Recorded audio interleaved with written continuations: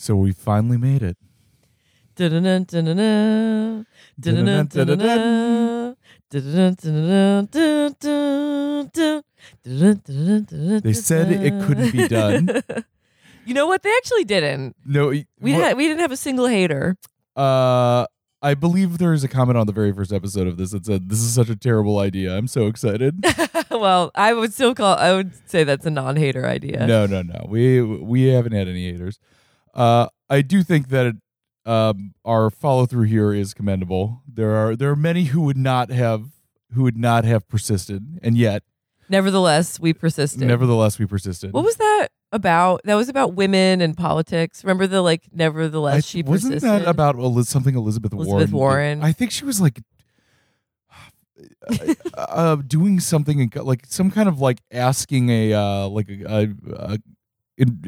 interviewing somebody in the Senate, like in a Senate hearing, and somebody was like, do you persist? I have concluded this line of questioning, and yet nevertheless she persisted. Yeah, it was one of those like feminist things, being like girls really are out here persisting. She was being a nasty woman, and she was persisting nevertheless. Being a nasty woman. Yes. Anyway, but yes, this is the last episode of Infinite Cast. Well, this is the last episode where we read in the book. Yes, you're right. We should read the first chapter again. I would like to maybe do an episode with some commentary or some, ending interpretations. A very nice fan sent me an email of congratulations and also an essay they read at the David Foster Wallace conference. Oh, what? Yes. Oh, cool. We will read that.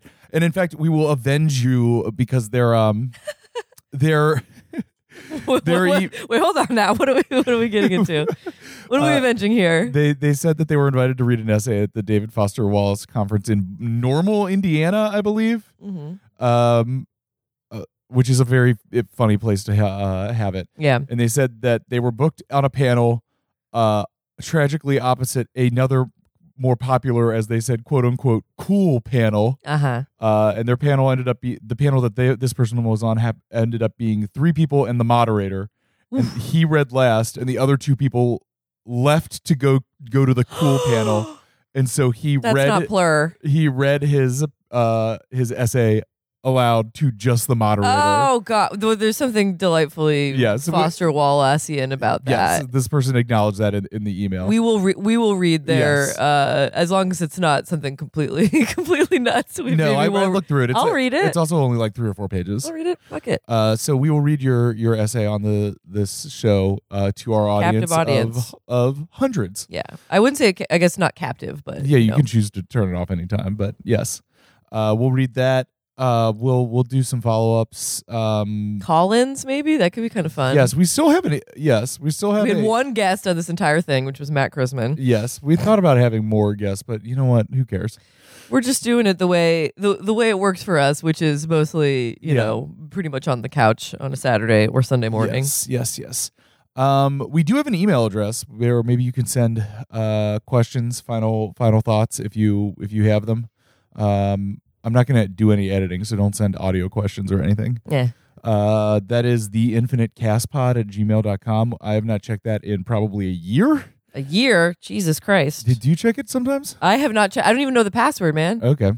So I'll check it. Sorry. Okay. We'll do a big check. Yes. I've been bad on the email. I haven't checked the introducing email in quite a minute either. So, but we'll check now that we're at the end. If you want to send us some questions or comments or praise or agitations there. Yeah. theinfinitecastpod@gmail.com. But also I've just been, in the DMs getting some chatter as well. Exactly. And then also, I would say tell a friend about the pod maybe if you're looking for a new podcast. But also, I'm gonna try to PR this thing. I think it'd be kind of funny to write a press release and pitch it to some places and be look at this shit that we did. It is now one complete thing that exists as and will exist forever as a document of this book. Yeah, that people still seem to fight over sometimes. Yeah. It's been a while since we've gotten a meme too. Maybe I'll try to get that. Yeah. By meme I mean, like a viral Infinite Jest moment on the internet. But the Jest memes for Infinite Teens has also been great. Yes. Jest memes for Infinite Teens. Lots of stuff to do.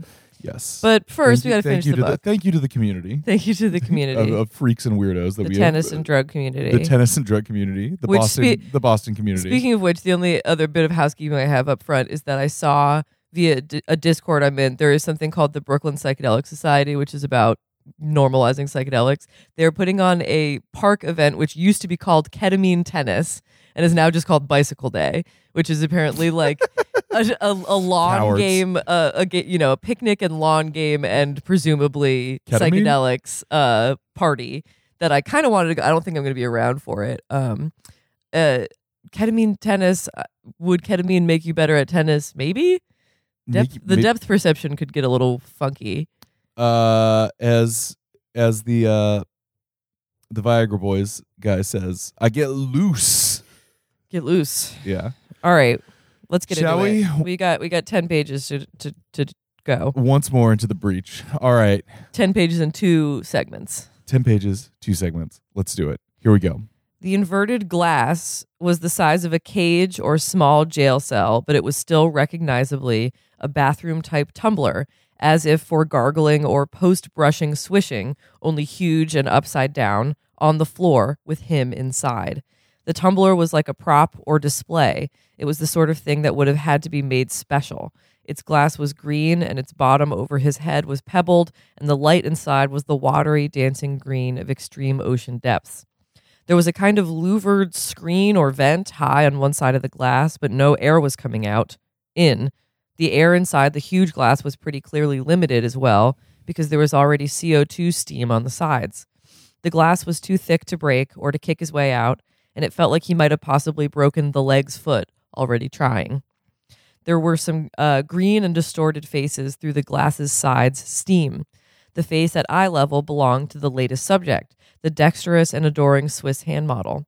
She stood looking at him, her arms crossed, smoking, exhaling greenly through her nose, then looked down to confer with another face, seeming to float at about waist level, that belonged to the shy and handicapped fan who Ode realized had shared the subject's Swiss accent. The subject behind the glass would meet Orin's eyes steadily, but did not acknowledge him or anything he shouted. When Orin had tried to kick his way out was when he'd recognized that the subject was looking at his eyes rather than into them as previously. There were now smeared footprints on the glass. Every few seconds, Orin wiped the steam of his breath away from the thick glass to see what the faces were doing. His foot really was hurt, and the remains of whatever had made him fall asleep so hard really were making him sick to his stomach, and in sum, this experience was pretty clearly not one of his bad dreams, but Orin, number 71, was in deep denial about its not being a dream. It was like the minute he'd come to and found himself inside a huge inverted tumbler, he'd opted to figure, dream. The stilted, amplified voice that came periodically through the small screen or vent above him, demanding to know where is the master buried, was surreal and bizarre and inexplicable enough to Orin to make him grateful. It was the sort of surreal, disorienting, nightmarish, incomprehensible, but vehement demand that often gets made in really bad dreams. Plus the bizarre anxiety of not being able to get the adoring subject to acknowledge anything he said through the glass. When the speaker's screen slid back, Orin looked away from the glass's faces and up, figuring that they were going to do something even more surreal and vehement that would really nail down the undeniable dream status of the whole experience. Mademoiselle Luria P., who disdained the subtler aspects of technical interviews and had lobbied simply to be given a pair of rubber gloves and 2 or 3 minutes alone with the subject's testicles, and who was really not Swiss, had predicted accurately what the subject's response would be when the speaker's screen was withdrawn and the sewer roaches began pouring blackly and shinily through, and as the subject splayed itself against the tumbler's glass... Sewer roaches. Oh, man, that's a long ago callback. And pressed its face so flat against the absurd glass's side that the face changed from green to stark white and, much muffled, shrieked at them, "Do it to her! Do it to her!" Is that a 1984 reference? I think so. Yeah. Good call. Luria P. inclined her head and rolled her eyes at the AFR leader, whom she had long regarded as something of a ham. That's it. That's that whole segment? Mm-hmm. They've do unto roaches what you would have roaches done to you. We can talk about that at the end, though. Okay, great. Human beings came and went. An RN felt his forehead and yanked her hand back with a yelp. Somebody down the hall was jabbering and weeping. At one point, Chandler F., the recently graduated nonstick cookware salesman, seemed to be there in the classic resident confiteor position, his chin on his hands on the bedside crib railing. The room's light was a glowing gray. The Ennet House house manager was there, fingering the place her missing eyebrow had been, trying to explain something about how Pat M. hadn't come because she and Mr. M. had to kick Pat's little girl out of the house for using something synthetic again, and was in a too shaky place spiritually to even leave home. Gately felt physically hotter than he'd ever felt. It felt like a sun in his head. The crib-type railings got tapered on top and writhed a little like flames. He imagined himself on the house's aluminum platter with an apple in his mouth, his skin glazed and crispy. The MD that looked age 12 appeared with others, wreathed in mist, and said, up to 30 Q2 and let's try Doris, which takes us to endnote 385, probably meaning Dorix, Park Davis's doxycycline hyclate, the cruise missile of gram-negative antibiotics. Back to the text. That the poor son of a bitch was burning down. He wasn't talking to Gately. The MD was not addressing Don Gately. Gately's only conscious concern was asking for help to refuse Demerol. He kept trying to say addict. He remembered being young on the playground and telling Maura Duffy to look down her shirt and spell attic. Somebody else said ice bath. Gately felt something rough and cool on his face. A voice that sounded like his own brain voice with an echo said to never try and pull a weight that exceeds you. Mm-hmm. Gately figured he might die. It wasn't calm and peaceful like alleged. It was more like trying to pull something heavier than you. He heard the late Gene Fackelman saying to get a load of this. He was the object of much bedside industry. A brisk clink of IV bottles overhead, slosh of bags. None of the overhead voices talking to him. His input unrequired. Part of him hoped they were putting Demerol in his IV without him knowing. He gurgled and mooed, saying addict, which was the truth, that he knew. The crocodile that liked to wear Hanes, Lenny, that at the podium liked to say, the truth will set you free, but not until it's done with you. The voice down the hall was weeping like its heart would break. He imagined the ADA with his hat off, earnestly praying Gately would live so he could send him to NDC Walpole. The harsh sound he heard up close was the tape around his unshaved mouth getting ripped off him so quickly he hardly felt it. He tried to avoid projecting how his shoulder would feel if they started pounding on his chest like they pound on dying people's chests. The intercom calmly dinged. He heard conversing people in the hall passing the open door and stopping for a second to look in, but still conversing. It occurred to him if he died, everybody would still exist and go home and eat and X their wife and go to sleep. A conversing voice at the door laughed and told somebody else it was getting harder these days to tell the homosexuals from the people who beat up homosexuals. Lord, it was impossible to imagine a world without himself in it.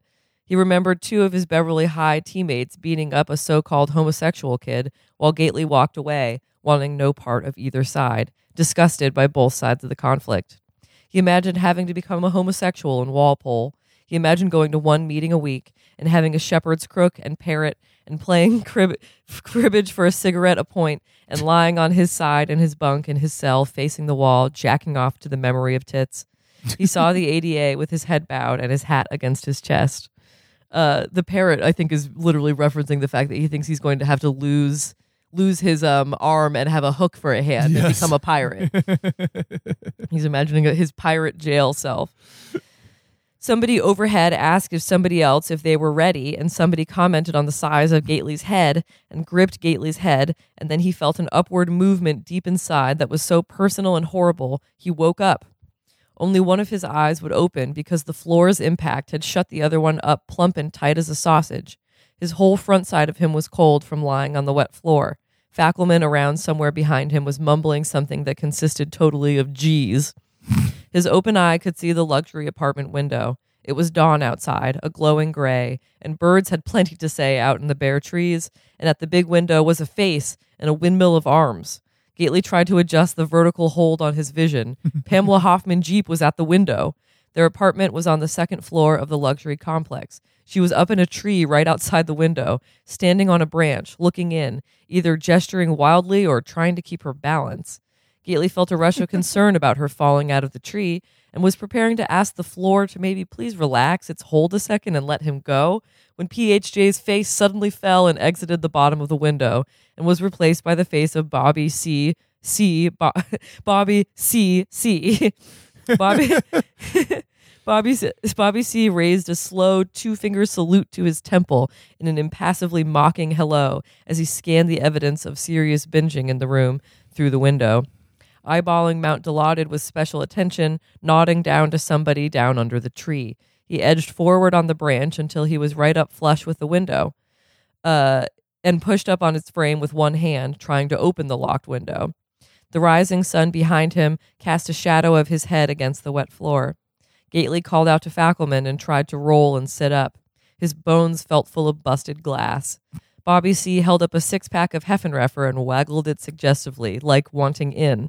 Gately had just managed to sit partly up when C's fist, in its fingerless glove, came through the window, spraying double-pane glass. The fallen TP screen continued to show shots of small flames Gately could see. C's arm came through and groped for the latch and raised the window. Fackelman was bleeding like a sheep, but not moving. A syringe he hadn't bothered with removing hung from the inside of his elbow. Gately saw Bobby C. had glass in his purple hair and a vintage Taurus PT 9mm jammed into his spike-studded belt. Gately sat there dumbly as C clambered on in and kind of tiptoed through the various puddles and rolled Fackelman's head back to check his pupils. C clucked his tongue and let Fackelman's head fall back against the wall, Fax still softly bleeding. He turned smartly on his boot's heel and started across toward the apartment door, and Gately sat there looking at him.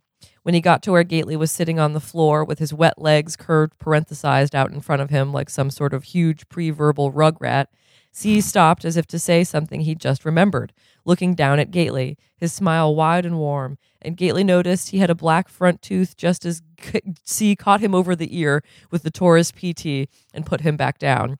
The floor got the back of Gately's head worse than the gun butt did. His ears belled. It wasn't stars he saw. Then Bobby C. kicked Gately in the balls, SOP to keep your man down, and Gately drew his knees up and turned his head and was sick out onto the floor. He heard the apartment door opening and the leisurely sound of C's boots going down the stairs to the complex's door.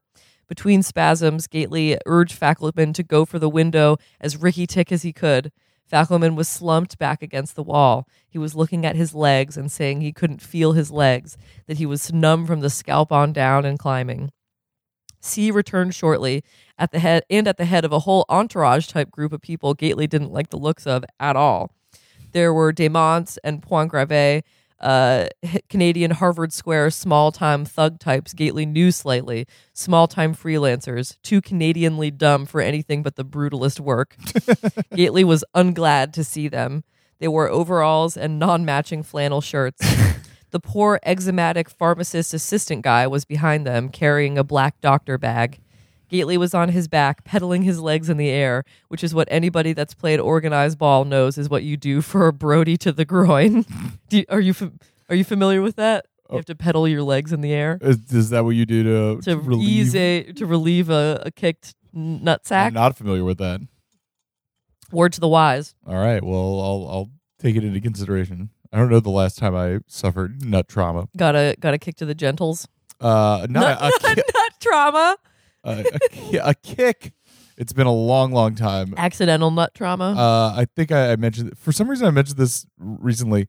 The worst I've had recently is accidentally walking into a doorknob. Oh wait, when was that? Did I know you? Yeah. What? But it wasn't bad enough to alert you about it.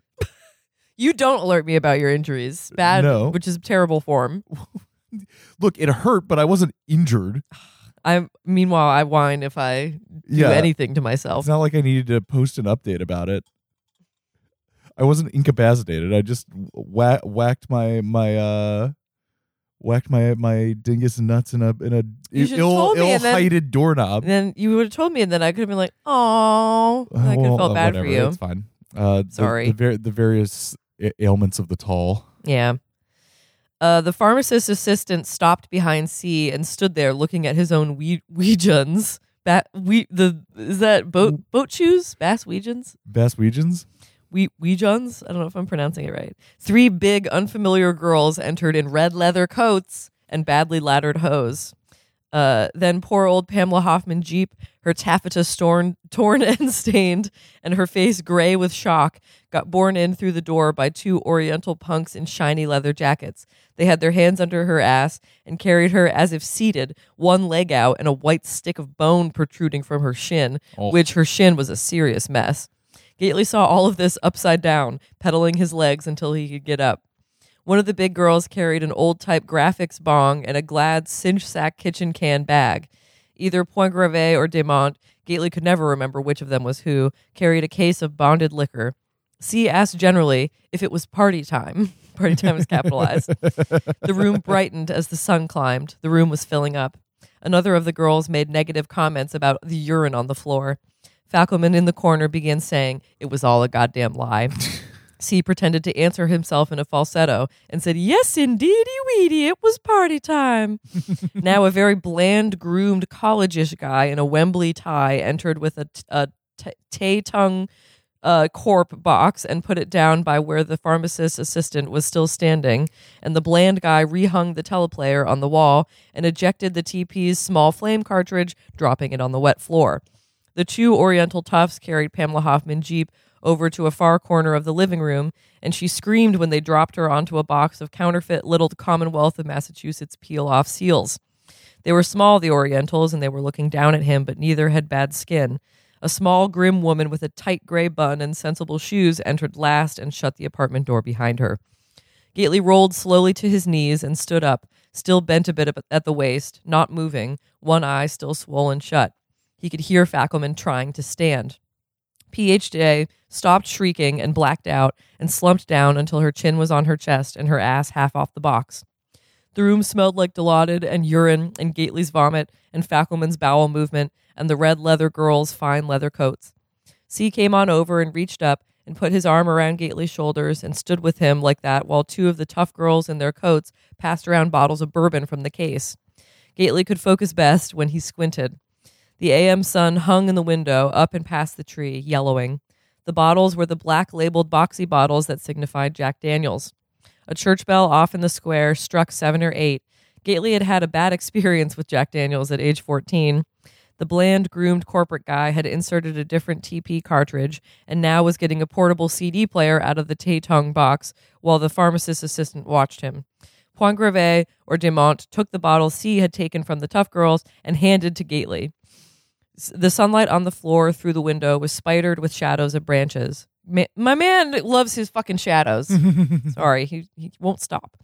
Everybody in the room's shadows were moving around on the west wall. C also held a bottle. Soon, just about everybody had their own individual bottle of Jack. Gately heard Fackelman asking somebody to open his for him. He was numb to the ceiling and climbing, and he couldn't feel his hands. The small, grim, librarianish woman went to Fackelman, removing her purse from her shoulder.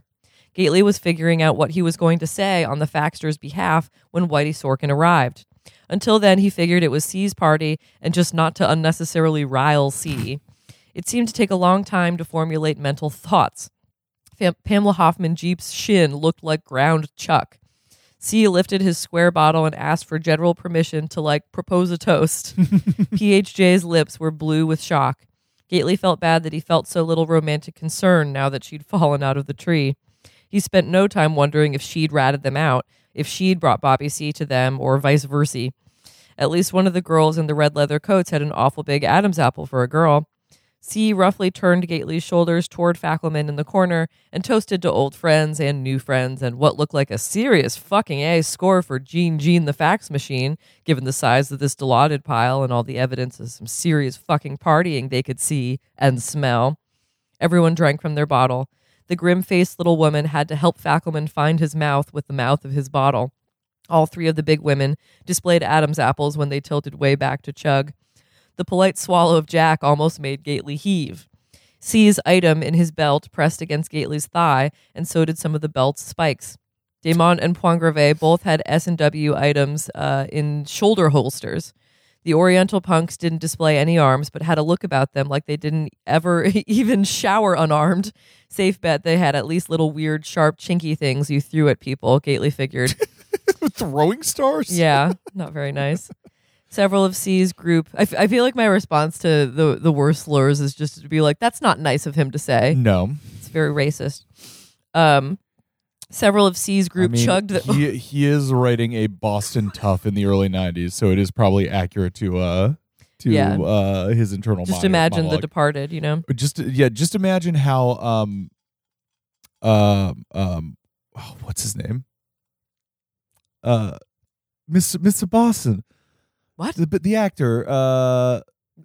Mark Wahlberg. Just imagine. Just call him Mr. Boston. Hey, I'm Mr. Boston. I'm from. That's a terrible Wahlberg, but yeah. Say hi to your mother for me, all right? Say hi to your mother for me. Just imagine Mark Wahlberg's internal monologue circa 1993. Didn't that man like seriously beat? Yeah, he blinded a Vietnamese guy. Yes, in a street altercation that could be called a hate crime. So yeah, David Foster Wallace is not writing this out of nowhere. Yes. Let's just say that, even though it's unfortunate. The evidence backs him up. Several of C's group chugged their whole bottle. Oh. One of the big girls hurled her bottle at the west wall, but it didn't break. Why is it you feel it in your gut and not your nuts per se when you get brodied? Gately was turning and looking wherever C's arm was turning him. The contorted face on the rehung viewer from the corporate guy's cartridge was Whitey Sorkin's, a portrait Sorkin had let some neuralgic painter do of him having a cluster headache out at the National Craniofacial Pain Foundation in the city for an ad for aspirin. The cartridge seemed just like a continuous still of the painting, so that it looked like Sorkin on the wall was sort of presiding over the gathering in a mute, pained way. Big brother. Yeah. The librarianish little woman was threading a sewing needle with thread, her mouth real tight. The pharmacist assistant was getting little skin flakes all over the black bag as he hunkered down over the bag, removing several syringes from the bag and filling them out of a 2500 IU ampule and handing them up to be passed around. The NCPFP painting had a red fist pulling a handful of brain out the top of Sorkin's skull, while Sorkin's face looked out of the viewer with the classic migraine sufferer's look of super intense thought, almost more meditative than hurt looking. One Oriental kid was squatting chinkishly in the corner, drinking Jack, and the other was sweeping up spilled laminates off the floor, using a flap from the Tay-Tung box for a dustpan. Chinks could do some serious sweeping, Gately reflected. Another of the girls threw her bottle at the wall. It was when C didn't even have Gately facing them that it dawned on Gately the girls in coats and slatternly hose were fags dressed up as girls, like as in transvestals. It's not funny. Transvestals. Bobby C was beaming. The first bit of real personal ass fear Gately felt was when he realized these people looked like mostly members of Bobby C's personal set, that they weren't the people Sorkin would dispatch if he was sending his own people and coming himself soon, that Sorkin's painting on the wall was symbolic of Sorkin wasn't coming, that Sorkin had given Bobby C free reign, rain spelled like the weather, on this piece of painful business. The pharmacist's assistant removed 2 pre-filled syringes from the bag, unwrapping their crinkly plastic. C told Gately quietly how Whitey said to say he knew Donnie wasn't part of Fackelman's score to fuck Sorkin and 80s Bill, that he didn't need to do anything except kick back and enjoy the party and let Fackelman face his own music, and to not let any 19th century notions of defending the weak and pathetic drag Gately into this. C said he was sorry about the bit of beating. He had to make sure Gately didn't try and get Fackelman out the window while he was down unlocking the door. That he hoped Gately wouldn't hold it against him because he wished him no particular ill and wanted no beef later. This was all said very quietly and intensively while the 2 fags in wigs that had tried to break bottles were sitting on a box filling the graphics' huge party bowl with grass from the Glad bag, which contained grass. Desmont sat in a director's chair. Everybody else was drinking out of their square bottle, standing around the sunny room in the awkward postures of way more people than seats. Their arms were pale and hairless. The 2 Oriental toughs were tying each other off. The draft through the fist hole in the window made Gately shiver. The other fag was making comments about Gately's physique. Gately asked C quietly if he and Fackelman couldn't get cleaned up real quick and they could all go see Sorkin together, and Whitey and Jean could reason together and work out an accord. Falcoman found his voice and asked loudly if anybody wanted to hike on over here to Mount Dilaudid and get fucking fucked up. Gately winced. Bobby C. smiled at Falcoman and said it looked like Fax had about enough. But at the same time, the psoriatic assistant came up to Falcoman and checked his pupils with a pen light and then shot him up with a pre-filled using an artery in his neck. The back of Falcoman's head hit the wall several times, his face flushing violently in the standard clinical reaction to Narcan, which takes us to endnote 386. Naloxone hydrochloride, the Exocet missile of narcotic antagonists, DuPont Farm, 2 milliliters / 20 milliliter saline pre-filled syringes. Hey, if it was nowadays, you could Narcan him with the little nasal spray. Yeah, the nasal spray.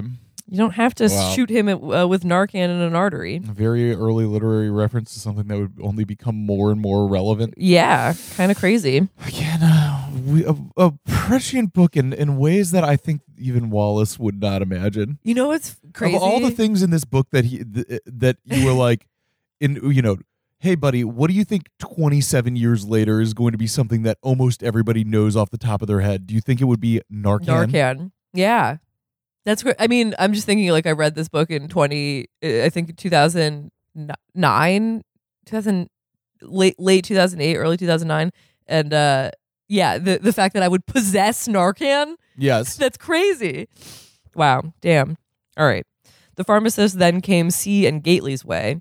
The portable CD player started in with poor old Linda McCartney as C held Gately and the assistant pharmacist tied him off with an MD's rubber strap. Gately stood there, slightly hunched. Falcoman was making sounds like a long submerged man coming up for air. C told Gately to fasten his seatbelt. Urine had turned part of the apartment's luxury hardwood floors finish soft and white, like soap scum. The CD playing was one Seed played all the fucking time in the car when Gately had been with him in a car. Somebody had taken an old disc of McCartney and the Wings, as in the historical Beatles McCartney, taken it and run it through a Kurzweil remixer and removed every track on the songs except the tracks of poor old Mrs. Linda McCartney singing backup and playing tambourine. When the fags called the grass Bob, it was confusing because they also called C Bob. Poor old Mrs. Linda McCartney just fucking could not sing, and having her shaky off-key little voice flushed from the cover of the whole slick multi-track corporate sound and pumped up to solo was to Gately unspeakably depressing, her voice sounding so lost, trying to hide and bury itself inside the pro backup's voices. Gately imagined Mrs. Linda McCartney in his staff's room's walls, picture a kind of craggy-faced blonde.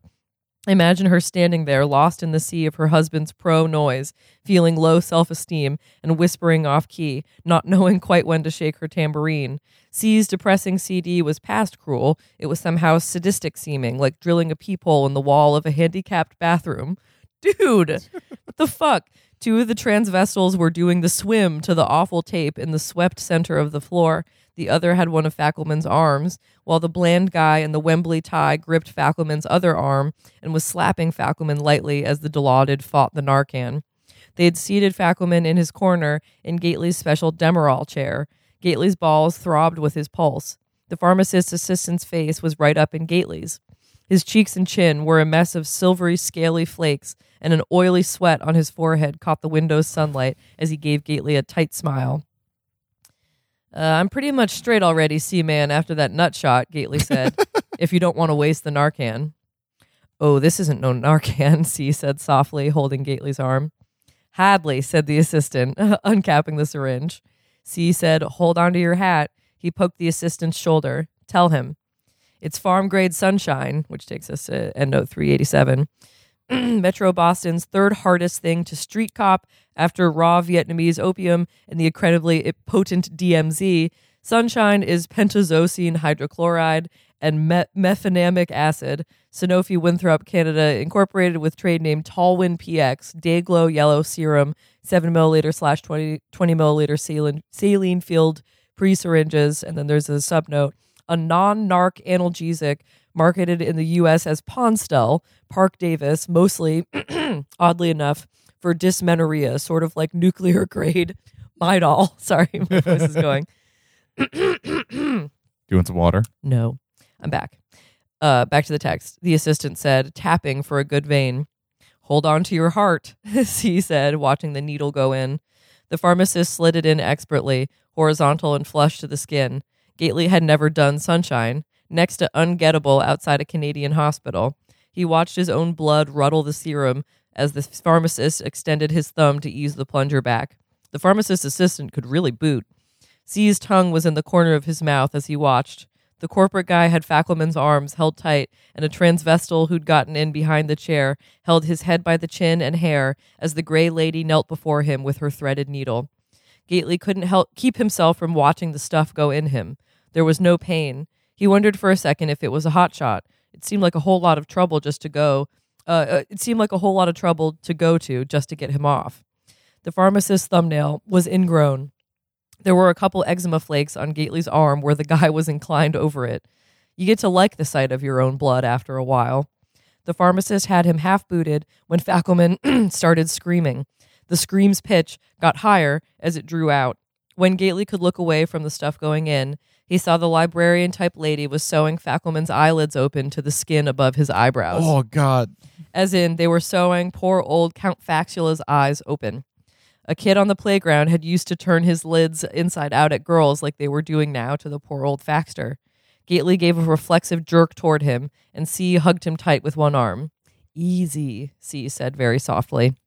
The taste of the hydrochloride in the sunshine was the same delicious, the taste of the smell of every doctor's office everywhere. He'd never done Talwyn PX. Impossible to get scripts for the PX, a Canadian blend. U.S. Talwyns, which takes us to the last endnote of the book, endnote 388. Talwyn NX, Sanofi Winthrop, U.S. Back to the text. Very unceremonial. Very unceremonial. U.S. Talwyn's got 0.5 milligrams of naloxone mixed in to cut the buzz, is why Gately only did NX on top of Bam Bams. He understood they'd give Fackelman the anti-narc so he'd feel the needle as they sewed his eyes open. Cruel is spelled with a U, he remembered. The two Orientals left the room at C's direction. Linda McC sounded borderline psychotic. The little gray lady worked fast. The eye that was already sewed open bulged obscenely. Everybody in the room except C and the corporate guy and grim lady started shooting dope. Two of the fags had their eyes shut and their faces at the ceiling, as if they couldn't take watching what they were doing to their arm. The pharmacist was tying off the passed-out Pamela Hoffman Jeep, which seemed like insult plus injury. There was every different style and skill level of injection and boot going on. Falcoman's face was still a scream face. The corporate tool type was dropping fluid from a pipette into Fackelman's sewed-open eye while the lady rethreaded the needle. It was just seeming to Gately he'd seen the fluid in eye thing in a cartridge or movie the MP'd liked when he was a bim playing ball on the chintz in the sea when the sunshine crossed the barrier and came on. You could see why the U.S. made them cut the buzz. The air in the room got over clear, a glycerin shine, colors brightening terribly, if colors themselves could catch fire. The word on the C2 Talwyn PX was it was intense but short-acting and pricey. No word on its interaction with massive residual amounts of IV Dilaudid. Gately tried to figure, while he still could. If they were going to eliminate his map with an OD, they'd have used something cheap. And if the librarian was going to sew his eyes open, Gately was trying to think. 2, they wouldn't have got him off. The very air of the room bulged. It ballooned. Falcoman's screams about lies rose and fell, hard to hear against the arterial roar of the sun. McC was trying to muffle a cough. Gately couldn't feel his legs. He could feel C's arm around him taking more and more of his weight. C's arms' muscles rising and hardening. He could feel this. His legs were, like, opting out. Attack of floors and sidewalks. Kite used to sing a ditty called 32 Uses for Sterno, me lad. C was starting to let him down easy. Strong, squat, hard kid. Most heroin men you can knock down with a boo. C, there was a gentleness about C for a kid with the eyes of a lizard. He was letting him down real easy. C was going to protect Bimmy Dawn from the bad floor's assault. The supported swoon spun Gately around, C moving around him like a dancer to slow the fall. Gately got a rotary view of the whole room in almost untakeable focus. Pointgravé was vomiting chunkily. 2 of the fags were sliding down the wall they had their backs to. Their red coats were aflame. The passing window exploded with light. Or else it was Desmonts that was vomiting, and Pointgravé was taking the TP's viewer off the wall and stretching its fibroid wire over toward Fackelman against the wall. One of Fax's eyes was as open as his mouth, disclosing way more eye than you ever want to see on somebody. He was no longer struggling. He stared piratically straight ahead.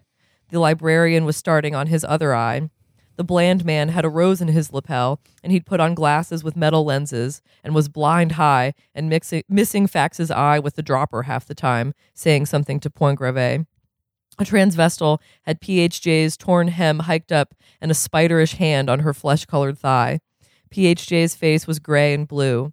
The floor came up slowly. Bobby C's squat face looked almost pretty, tragic, half-lit by the window, tucked up under Gately's spinning shoulder. Gately felt less high than disembodied. It was obscenely pleasant. His head left his shoulders. Jean and Linda were both screaming. The cartridge with the held open eyes and dropper had been the one about ultraviolence and sadism, a favorite of Kite. Gately thinks sadism is pronounced sadism. The last rotating sight was the Chinks coming back through the door, holding big, shiny squares of the room. As the floor wafted up and C's grip finally gave, the last thing Gately saw was an Oriental bearing down with the held square, and he looked into the square and saw clearly a reflection of his own big, square, pale head with its eyes closing as the floor finally pounced.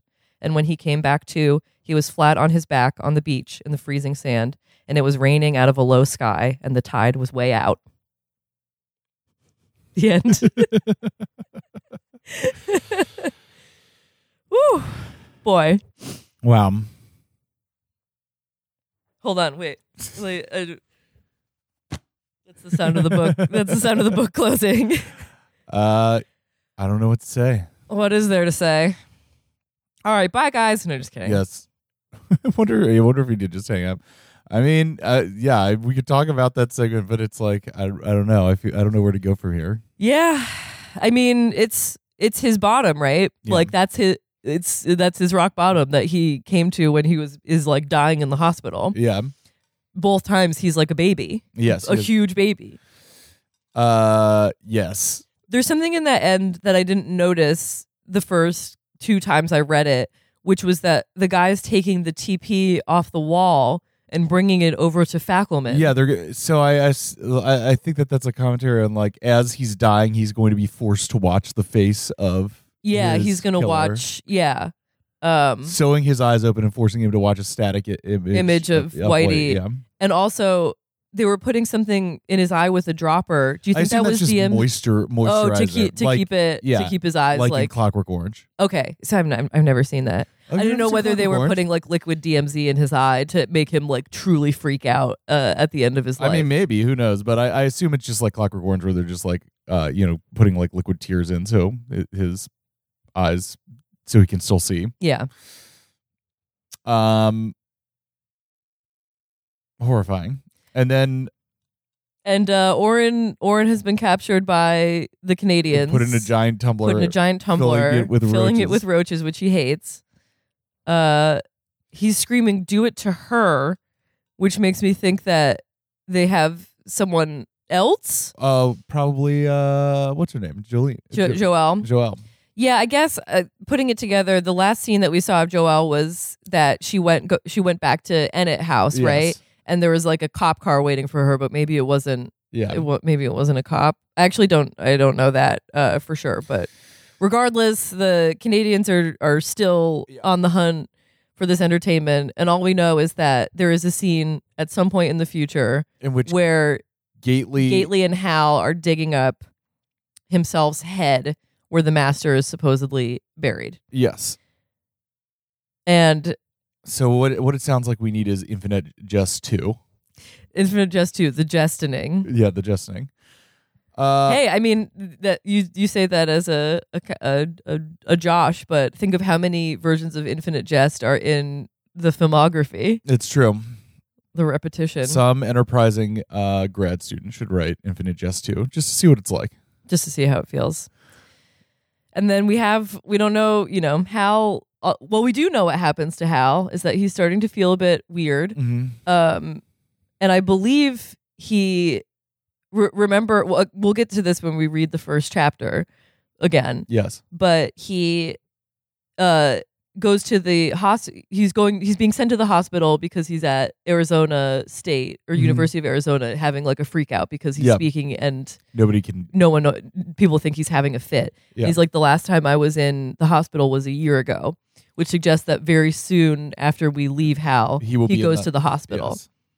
Yes. And the only thing I'm pulling this from the Aaron Swartz oh yeah, we got to read the Aaron Swartz thing. Is that might be where Joel sees Hal, and that's where maybe Joel, Hal, and Dawn get together. Okay, because Joel is the connection between them. Yes, she dated his brother, and she's now a resident of Dawn's. Have you house. Read yourself any significant analysis, third-party analysis of this book? Honestly, just the Aaron Swartz? and random bits. Like I've poked around. I started poking around the subreddit, the Infinite Jest subreddit, once we started this long ago, and then not too much though, honestly. So most of your conclusions from this you've drawn for yourself. Yeah. This is your third read of it. Yeah, but there's plenty that's up to interpretation. Yeah. Think of how much is left unsaid. Yes. Wow. All right. Well, final star rating. Star rating. Yeah. I don't know. Good book. Do you feel satisfied by the ending? I mean, not really, but I don't think it's meant to be a satisfying ending. Yeah. I mean, the end, like, it's not really about the ending, is it? It's about the journey there, and I think that this has been a satisfying journey. I mean, there's obviously so much. There's so many compelling little images and vignettes, and it is operatic in the scope and breadth of its observations. Yeah. What's your favorite part? Favorite part? Yeah. I mean, it's funny what started as a slog that I found really annoying, the filmography, and is now kind of weirdly my favorite because it kind of ties everything together. Yeah. That it it's gives like you this. So many clues. It's like, I mean, we were thinking like, why are we all here? And it's because of himself. Yes. I don't know. Just putting it all together, we've got Don in the hospital. He's being visited by the wraiths. The hero of inaction. Both in the hospital and clearly being transported to another time when he was an anti-hero of the villain of inaction, that he was in this room with all these people and he both couldn't and wouldn't do anything about it. But you know what? He could have if he wasn't high. Yes. That it ultimately, I mean, there's something, it's funny, the football versus tennis thing that kind of comes up in this as tennis as this kind of like intellectual anxiety game for young people, and football as this like outlet of brutality that like saves you from a more brutal life. Like if you're a huge fucking guy built for violence, the best thing you can do is get it all out on the gridiron, because otherwise you end up as Dawn. You end up enforcing being for a thug. Yeah, being a thug. And you have Orin, who transverse those two worlds of like being a okay but not amazing tennis player to a really good punter. I don't know. There's something in there that I need to parse. That I don't think DFW is being disrespectful to football, but it's like I don't know, the American interest in football versus tennis, which I would say is, I mean, tennis is elite, super national. Yeah. What would you say that that's true? That tennis is kind of like the intellectual sport and the rich fancy sport, and football is like the people's sport? Yes, I mean, when you see the people who they cut to in these tennis matches that we've been watching, it's always like Anna Wintour. It's very New Yorker style people. Has Anna Wintour ever been to the Super Bowl? Actually, no. I don't think. And it's true that tennis is a very international sport, whereas football is a very national sport. Though disgustingly, it seems like NFL football is becoming more and more popular internationally. Yeah. To which I go, no, stop it. Dude, don't touch it. Yeah. It's like a drug. Yeah. I mean, also just continuing to chew on this ending, that Dawn. It could be possible that this is the first time that Dawn is like remembering that bottom, because he he's almost at the like he's being scraped totally raw by this experience where he's in the hospital and he's refusing the thing that will make him numb, right? Yes, that is the ultimate test, and it kind of reminds him of his ultimate bottom. Yeah, and that I think is the hardest thing for people to do, because I don't know, I'll tie it into the news of the day, or the pop culture of the day, which is there's like a Bustle article that came out about using what it's like when people use therapy speak to end friendships or to maybe mistreat you under the guise of being like, I'm setting a boundary, or I'm I don't have the capacity to deal with this. And I'm thinking about I'm setting a boundary around myself where I never have to engage in anything that is even momentarily unpleasant. Yeah, like that there is. I don't want to couch this in the vein of like everyone is too soft and everyone should toughen up. That's not what it's about. Yes, but that in trying to center trauma as part of like the way that you go about your everyday, what you end up doing is avoiding trauma and therefore having it kind of calcify within you. Yes. And then you end up projecting and recreating these things that you're supposedly trying to get away from. I think David Foster Wallace is like basically saying you need to not with the intervention of like drugs or any other kind of entertainment, things that create that same feeling of numbness and pleasantness. Yes. You need to look at your life and what has happened to you and what you have done to people and see it honestly, and then just pray, I guess. Yes. I keep thinking about the fact that when he wrote that 9/11 essay, he had a church. He was going to church. He was going to church? Yeah. I hope I'm not speaking in my ass there. I think he was referring to some of the people in his community in Illinois as fellow churchgoers. Interesting. I don't know. I personally thought more about I've thought more about God in the past couple of years than I have in quite some time, thanks to this book, which is not the Bible, but it's Bible sized. Big ass book. And not the big book of AA either. Not the big book either. Which is not that big. Mm-hmm. I don't know how many pages the Are there book any is. positive pleasures depicted in this book? Love. Of whom? I keep thinking of the people that Joelle encountered in a meeting. I think it was a meeting where the guy who was basically just suicidally depressed, like he had nothing to live for, and he's just constantly wanting to die. Oh no, is Kate Gomper in the psych ward? One of her fellow psych ward people is basically fighting just the blackest possible despair. But he was married and in love, and it was like the only thing that like kept him going. Yes, I remember that. And then Mario interacting with the world with no when he shakes the guy's hand. Yeah, interacting with the world, not thinking that the world is out to like hurt you, even if some people do. A lot of people do. Yes. And make fun of him for his disabilities or what he looks like or whatever. You gotta go out like a fucking Mario. Yes. I mean, Stitt would say it's playing tennis, becoming the tennis game, living in the reaching flow. Yeah, getting to a point where pleasure comes from engagement, not from detachment. Yes.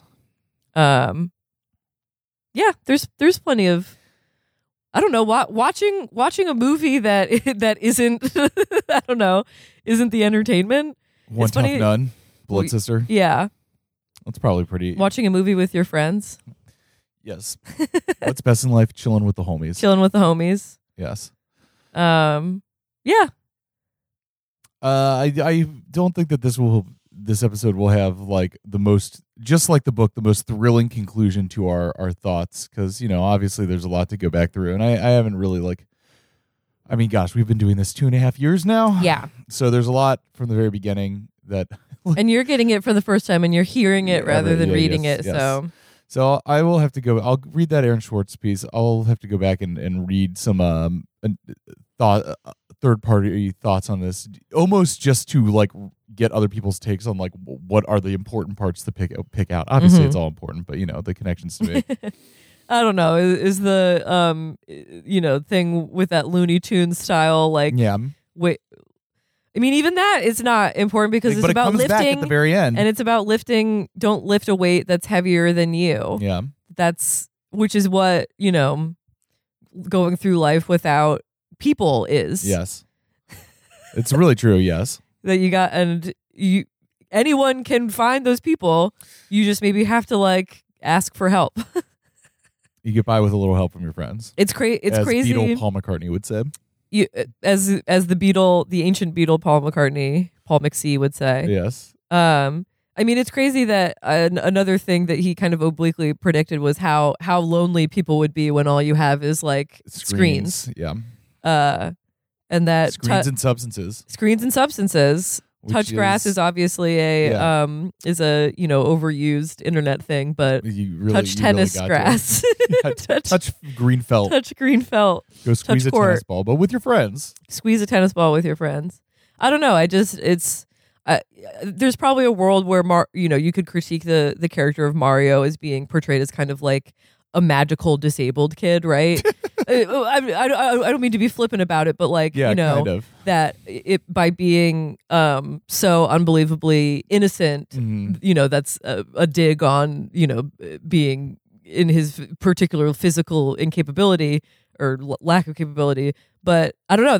I feel like especially I just keep thinking about Mario as like an idealistic way, ideal way to move through the world. The one pure character in the book, but then has to be, his pureness has to be balanced by grotesque physical deformity. But I think crucially, everyone thinks that he's mentally slow or not there. But and no, he's just he nice. is. He's not, rather. He's just nice. He's there, he's just nice, and he, takes pleasure in the world as what it is. Yeah, it takes even Boston. He even enjoys walking around Boston. I'm walking in Boston. And it takes craft seriously.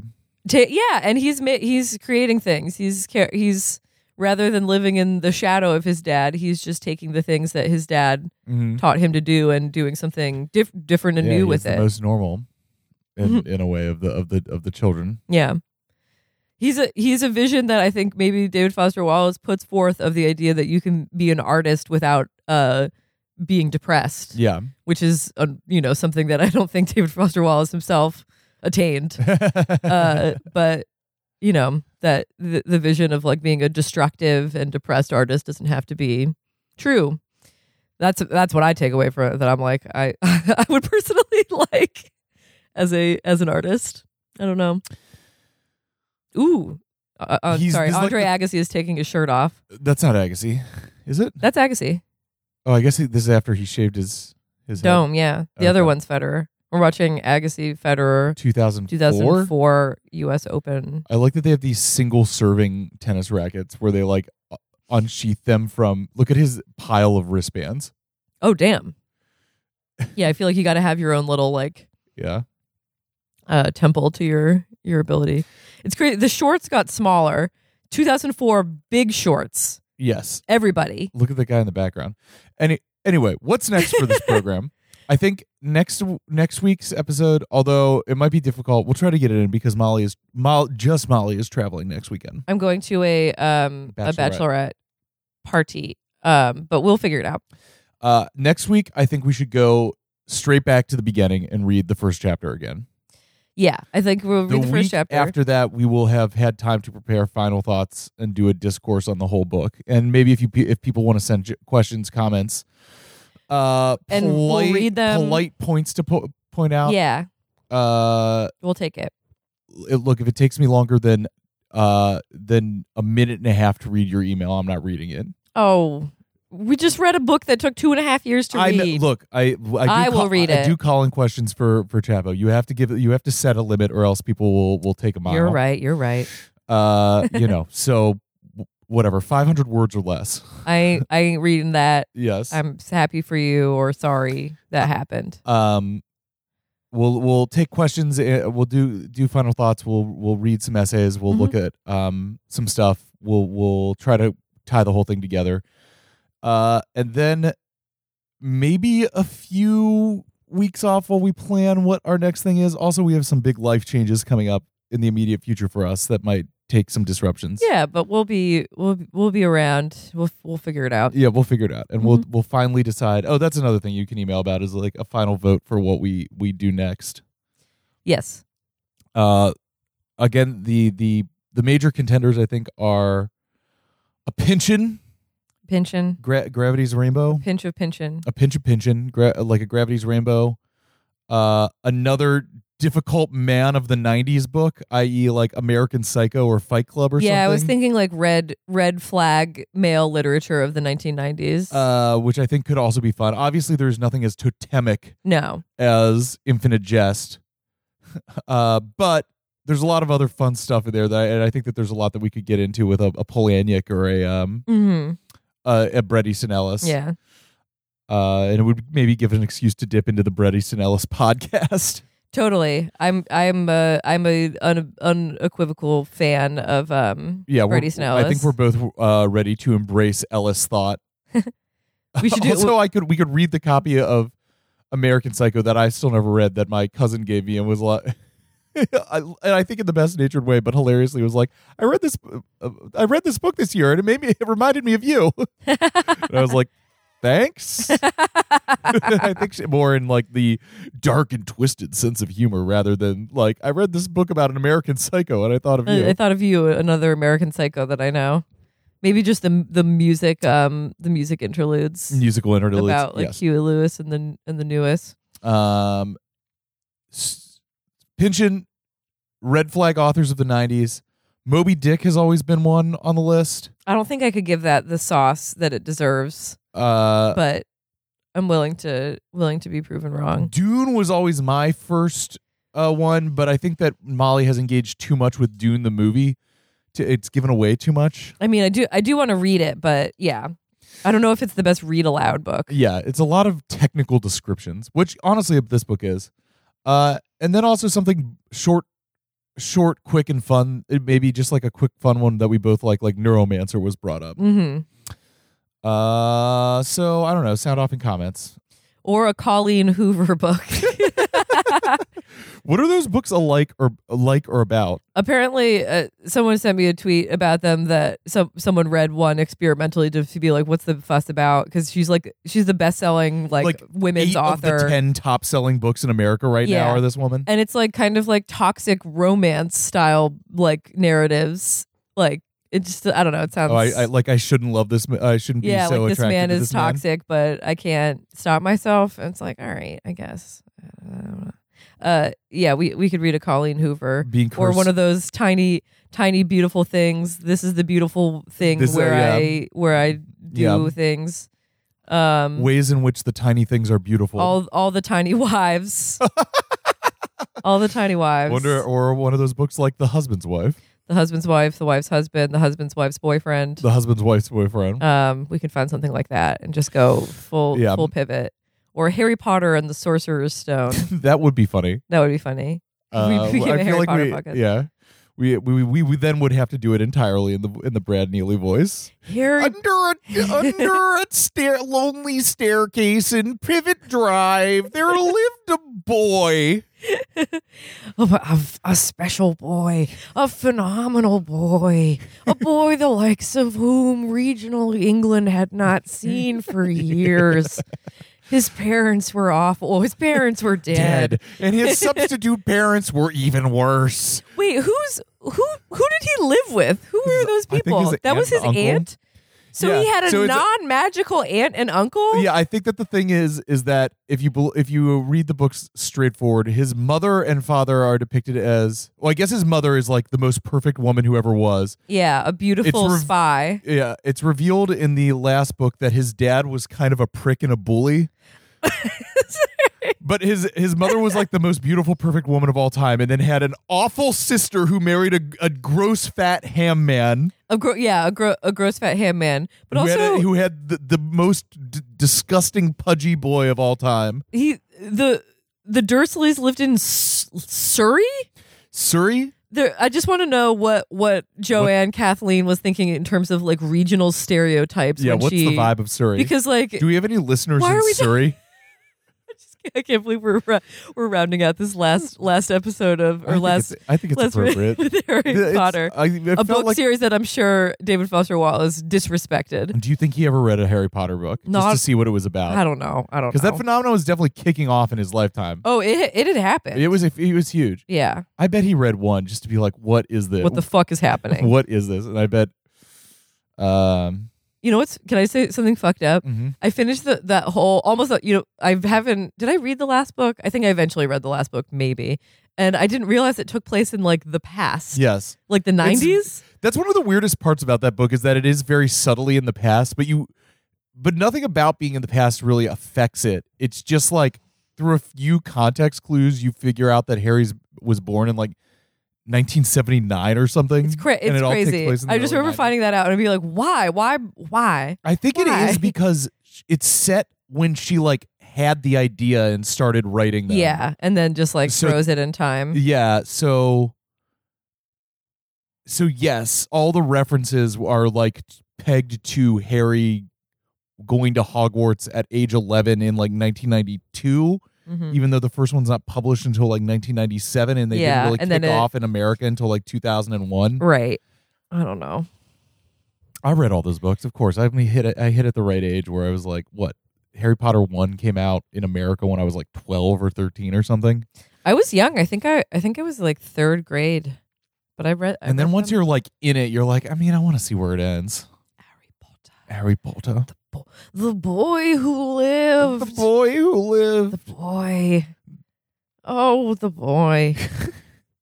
Anyway, so that's Infinite Jest. Anyway, that's Infinite I hope you had a good time Jest. Following along with us. Obviously, again, this isn't the most mind-shattering commentary to conclude this, but I feel like we're giving eye-shattering content, but I feel like we're giving roughly the same as we've given on commentary for every part of this book. Oh, yeah. Which, taken as a whole, I think is a nice journey through. I'm trying to flip my eyelid inside out. Journey through the world of Infinite Jest. The eye, the sewn open eye. The sewn open eye. You can't look away from the entertainment. You cannot.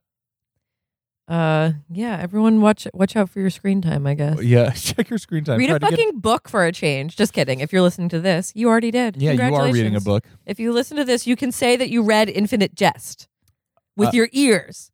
Yes. And you can go forth and be toxic. I've gotten a lot of messages most of the messages I've gotten from people are from people who have already read the book and have been very nice, saying that this is a nice way of going back through it without actually having to read it again. Well, if you're reading it for I'm the first curious time. if this has been anybody's first time through the book.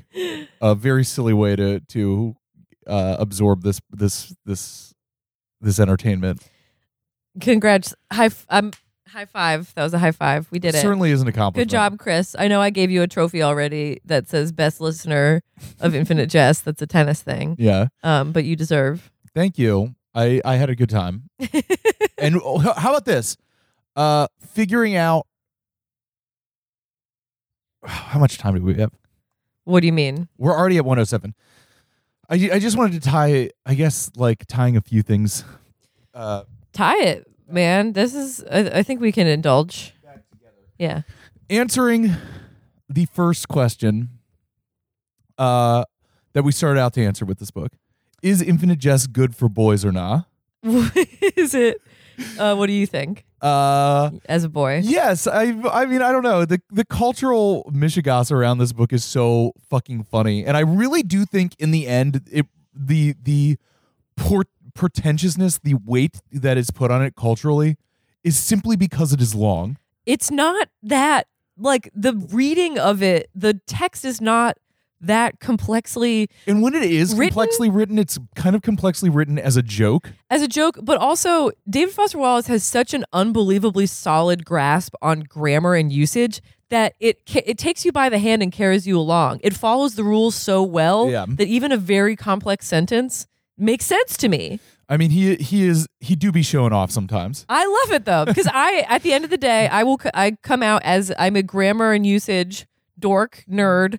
I love grammar. I'm a descriptivist, not a prescriptivist. That shit gets me off, man. The long words for things, I learned some new words, I guess. Did I learn how to pronounce them? No. Pronunciation is fast. As long as you can understand what we're saying, you pronounce it fine. But I do anyway. I do think because yes, the actual read itself, it's obviously very good, but it is like surprisingly pulpy to me. You know, it's like gross and action packed and titillating and lurid, and scatological, but in conversation with pop culture, it's not highfalutin at all. No, it's people shitting and farting and watching TV and professional sports and like doing drugs, going to school and driving around Boston, hanging out in the locker room, picking your zits. I don't know. Yeah, it's not. It's not like a high level theater of the mind or like fancy people doing obscure fancy things. Do you feel like it represents does the experience of masculinity, like does that get portrayed in this, would you say? I mean, I guess so. Being a guy, sports and drugs and TV. Jacking off. Is there that much jacking off in this? Only references to it. Yeah. I don't think anyone's actually ever whacking it. Yeah, so it is very funny that in the end that one of the reasons that we started this was to kind of drill down to the as we started the cultural chaos rune as of Infinite Jest. And yeah, I think in the end my appraisal is that it people are stupid enough that it really is only means something to people because it looks long. Yes. And people are like, "Ugh, long book. Who care?" Yeah. Who could possibly be pretentious enough to read long book? Yeah. When actually I think reading a long book is cool. It is. It is a commitment, but it is but that's like the only reason that people get upset about it. They get annoyed, when like someone gets snapped in bringing it on the subway and everyone's like, "Oh, herder." It's like, shut the fuck up. Yes. You go read a book. It's not a pretentious book. And it is very long, but if the only thing that you can really bring against it is that it's long, then I'm sorry, you need the court rules against you. You need to prove more that this is some kind of symbol of like, I don't know, male manipulator literature or whatever. I mean, I know, like apparently, it's like mostly some of about guys struggling with like addiction issues. Yeah, it's. I mean, women should be grateful if this is the one book that men have read. I would agree. Well, from my end, I feel like I've maybe said this on the podcast before, is that I'm almost more interested in reading books about men and masculinity because I'm a woman. I know what's going on under the hood there. Mm-hmm. It's if I wanted to explore what it's like being a woman, I would just simply go about every day living my life. What's going on in a fucking dude's head? Men do need books about like the complications of leading male lives, because if not for that kind of literature, we would simply not think about it at all. Yeah, I need to understand. Women generate great literature just by existing. Oh, that's beautiful. Well, a woman's life is like a novel. Is a work of literature. Well, it's fun. I just read a man's life is like a Beetle Bailey cartoon. I just read a novel by a woman, Animal by Lisa Taddeo. I don't know if I'm pronouncing her name correctly. And it's, it's about a woman and sex and being horny and dark and murderous and men mistreat you and money and all this stuff. And it just like, I was reading it. God, money. I'm like, yeah, totally. Like, I know. I know. You don't have to tell me. You don't have to tell me what women are. I know. The next question is, who will write the big epic non-binary novel? I'm not kidding. Somebody's working on it. I'm not kidding. There have been new innovations in gender since 1996. It's a 1,000-page tome on tennis addiction and the experience of being non-binary, and the title is At Least Three. Well, Jeffrey Eugenides wrote Middlesex. Yes, that's true. I remember that being big. But that's about an intersex person, right? Not non-binary. Well, I think, as the title would say, they are Middlesex. Yeah. Well, Jeffrey Eugenides, I don't believe is intersex, so we need to do better. Okay. If you're out there and your gender goes kind of crazy with it, write a fucking book. Speaking of non-binary Middlesex, I did also want to bring up that I was trying to think of other final cultural chaos runes, which was the thing that we were doing at the beginning, and it really came to me that the number one chaos rune, and I don't mean this to be flippant, but I think people who have been listening from day one will understand what I'm saying. Of our time, of the era that we read this, the number one of those things has to be transgenderism, which is, it's obviously more important than like the pop culture stuff that we've been talking about, but I mean it purely in the way that there is a certain strain of thinking about transgenderism that seems to be this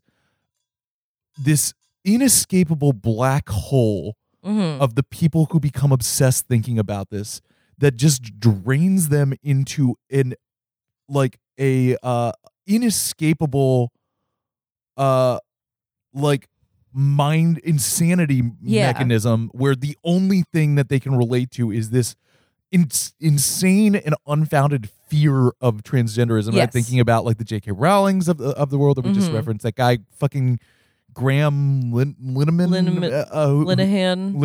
who even people who, you know, a lot of the people who end up on the certain sides of the alt-right or whatever we're calling it these days, where you know, certain parents that people dredge up, where like as soon as they start thinking about it, it's like the only thing they can think of for some reason. Yeah.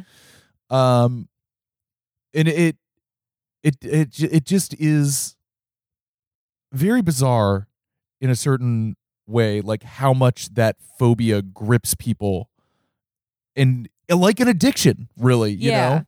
Where it becomes their entire worldview. Yeah. Well, I don't even think it's bizarre. I think I've said this to you before. I think the very people who get obsessed with the idea of like, you know, the genitals someone was born with not matching the way they want to present themselves or the way they feel and live their lives, is that it freaks people out that you can do that. Yes. That you can change the way you present yourself, you can change your literal body, and that's fucking allowed, and that's okay. Yes. And it makes I think the very people who get obsessed with that, it's because maybe secretly deep down they feel trapped. There is something, they are gender fucked in their mind. Yes. Not to excuse that behavior, obviously it's awful, but it's the call is, I feel like, always coming from inside the house. Yes. And it's the people who don't get obsessed with it, but you know, who don't think it's weird or bad, that maybe are just like, yeah, I don't know, I don't have this problem with it because I don't have this feeling within myself. Yeah, it is just like, for the people who get sucked into it, it is like a switch is flipped when they start thinking, becoming transphobic curious. I mean, and then they can never escape that deep panic and hatred throughout them, that it becomes their entire personality. Let's bring it back even to more the book. than most trans people. Yeah, I know, Caitlyn fucking Jenner.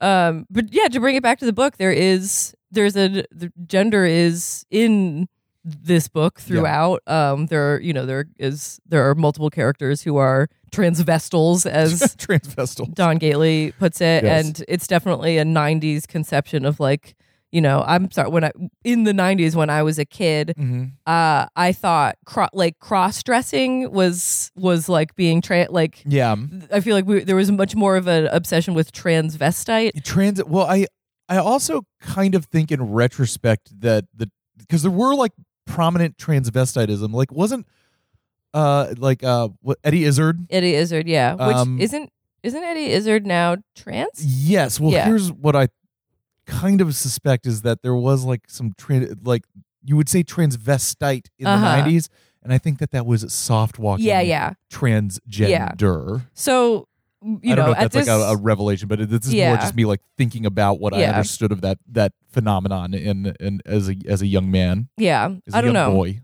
Anyway, to bring it back to the book, it's in the book, and it's treated. I would say maybe not. I just don't think it's the most sophisticated way of thinking about it.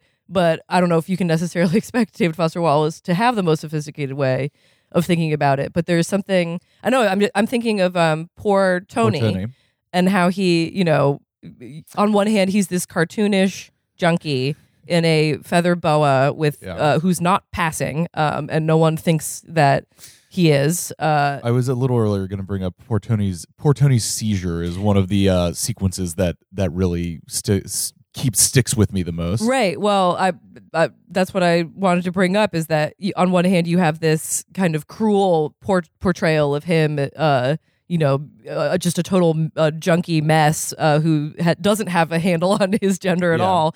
But then he basically goes into like the quantum realm when he has this seizure and like I don't know. Revisits like his past as like a Jewish person. Like I don't know. There's something in there about Yiddish. For every cartoonish portrayal of gender, there is some underside that David Foster Wallace is hinting at. Yeah. That I think suggests that there's something more going on. That I wish he had maybe stuck around and thought about it some more, because maybe he had some gender maybe thoughts. You should have stuck around and thought about it. Oh, pish posh. You know what I mean. Yeah, I know. And tennis is obviously, it's gender segregated. Talk about gender in sports people are fucking obsessed with that too. Yes. And the girls in ETA are portrayed as being like masculine, lesbians, all that stuff. I don't know. Yes. We're still thinking about it, apparently. We're still thinking about it. And I wish everyone driving some people insane. Everyone would just calm down. All right, we should sign off because we have to get on a train in about 2.5 hours, and I gotta like pack and download a video game for my computer and stuff like that. Yep. And we got to get bagels for Molly's family. So we got some stuff to do. We got shit to do. This is the end of Infinite Jest. Yeah. The book, but it is not the end of our discussion of Infinite Jest, and it is not the end of this podcast.